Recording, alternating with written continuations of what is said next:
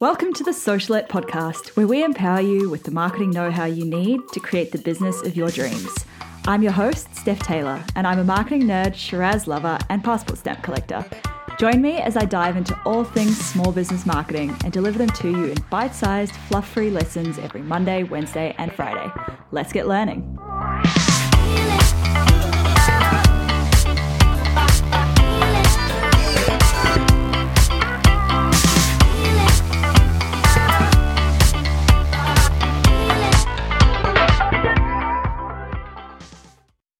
Hey, welcome back to Socialette. This is episode 117.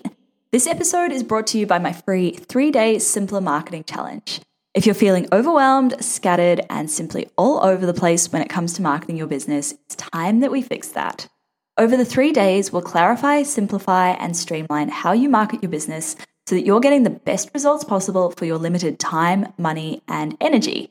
I'll also share some of my biggest hacks for saving time when it comes to marketing your business, so that you don't have to spend hours every single day trying to do all of the things.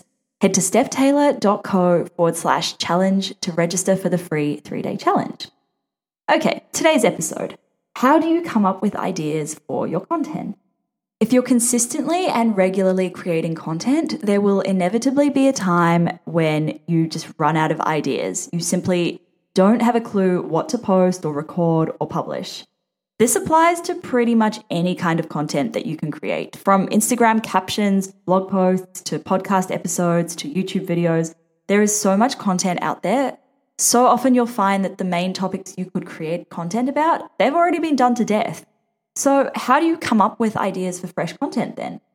So as a side note, just quickly, just because a particular topic has had a lot of content created about it, doesn't mean that you can't create your own content around it as well. You just need to make sure that yours is better quality, so maybe it's more in-depth or it's more researched. Okay, now onto the 5 ways to come up with ideas for your content. Number 1, ask the audience. Who better to ask than the people who will actually be interacting with your content? They know what kind of content they want to consume better than anyone else does, so stop trying to read their minds and just ask them.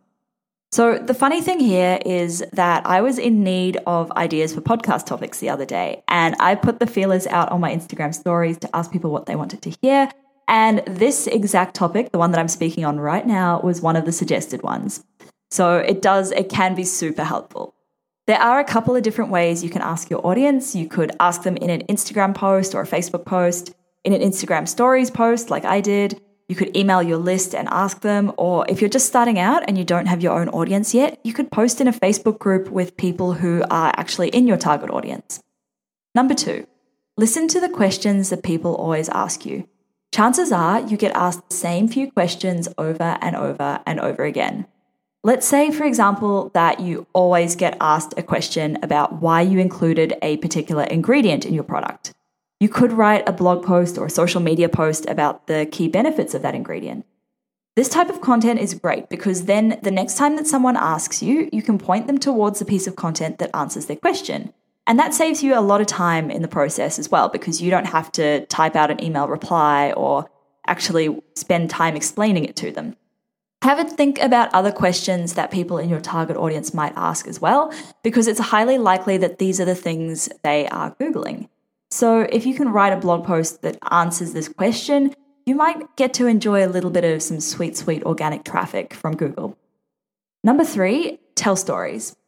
Stories are my favorite type of content. They're really good for capturing attention and for keeping people reading, even when your content is a little bit longer. If you've had something funny or interesting happen to you, share it. Even if it doesn't relate to what your business does, there will always be a way to relate it back. I keep a note on my phone with a list of all the different stories that I can tell. So if I'm ever stuck with writer's block, I refer back to that list and I can hopefully find a story that fits the point I'm trying to make.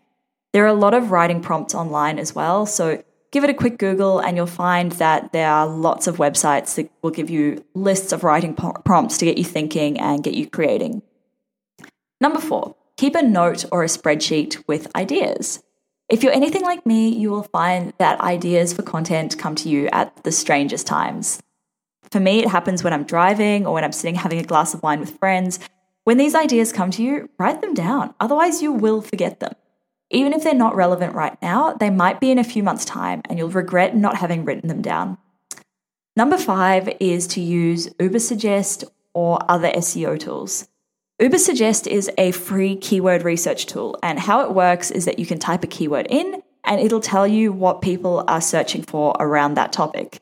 It's particularly helpful if you're writing blog posts or if you're creating YouTube videos because SEO does matter there, but it's still good for other kinds of content. There are other SEO tools that do similar things, but Ubersuggest is just the best free one that I found.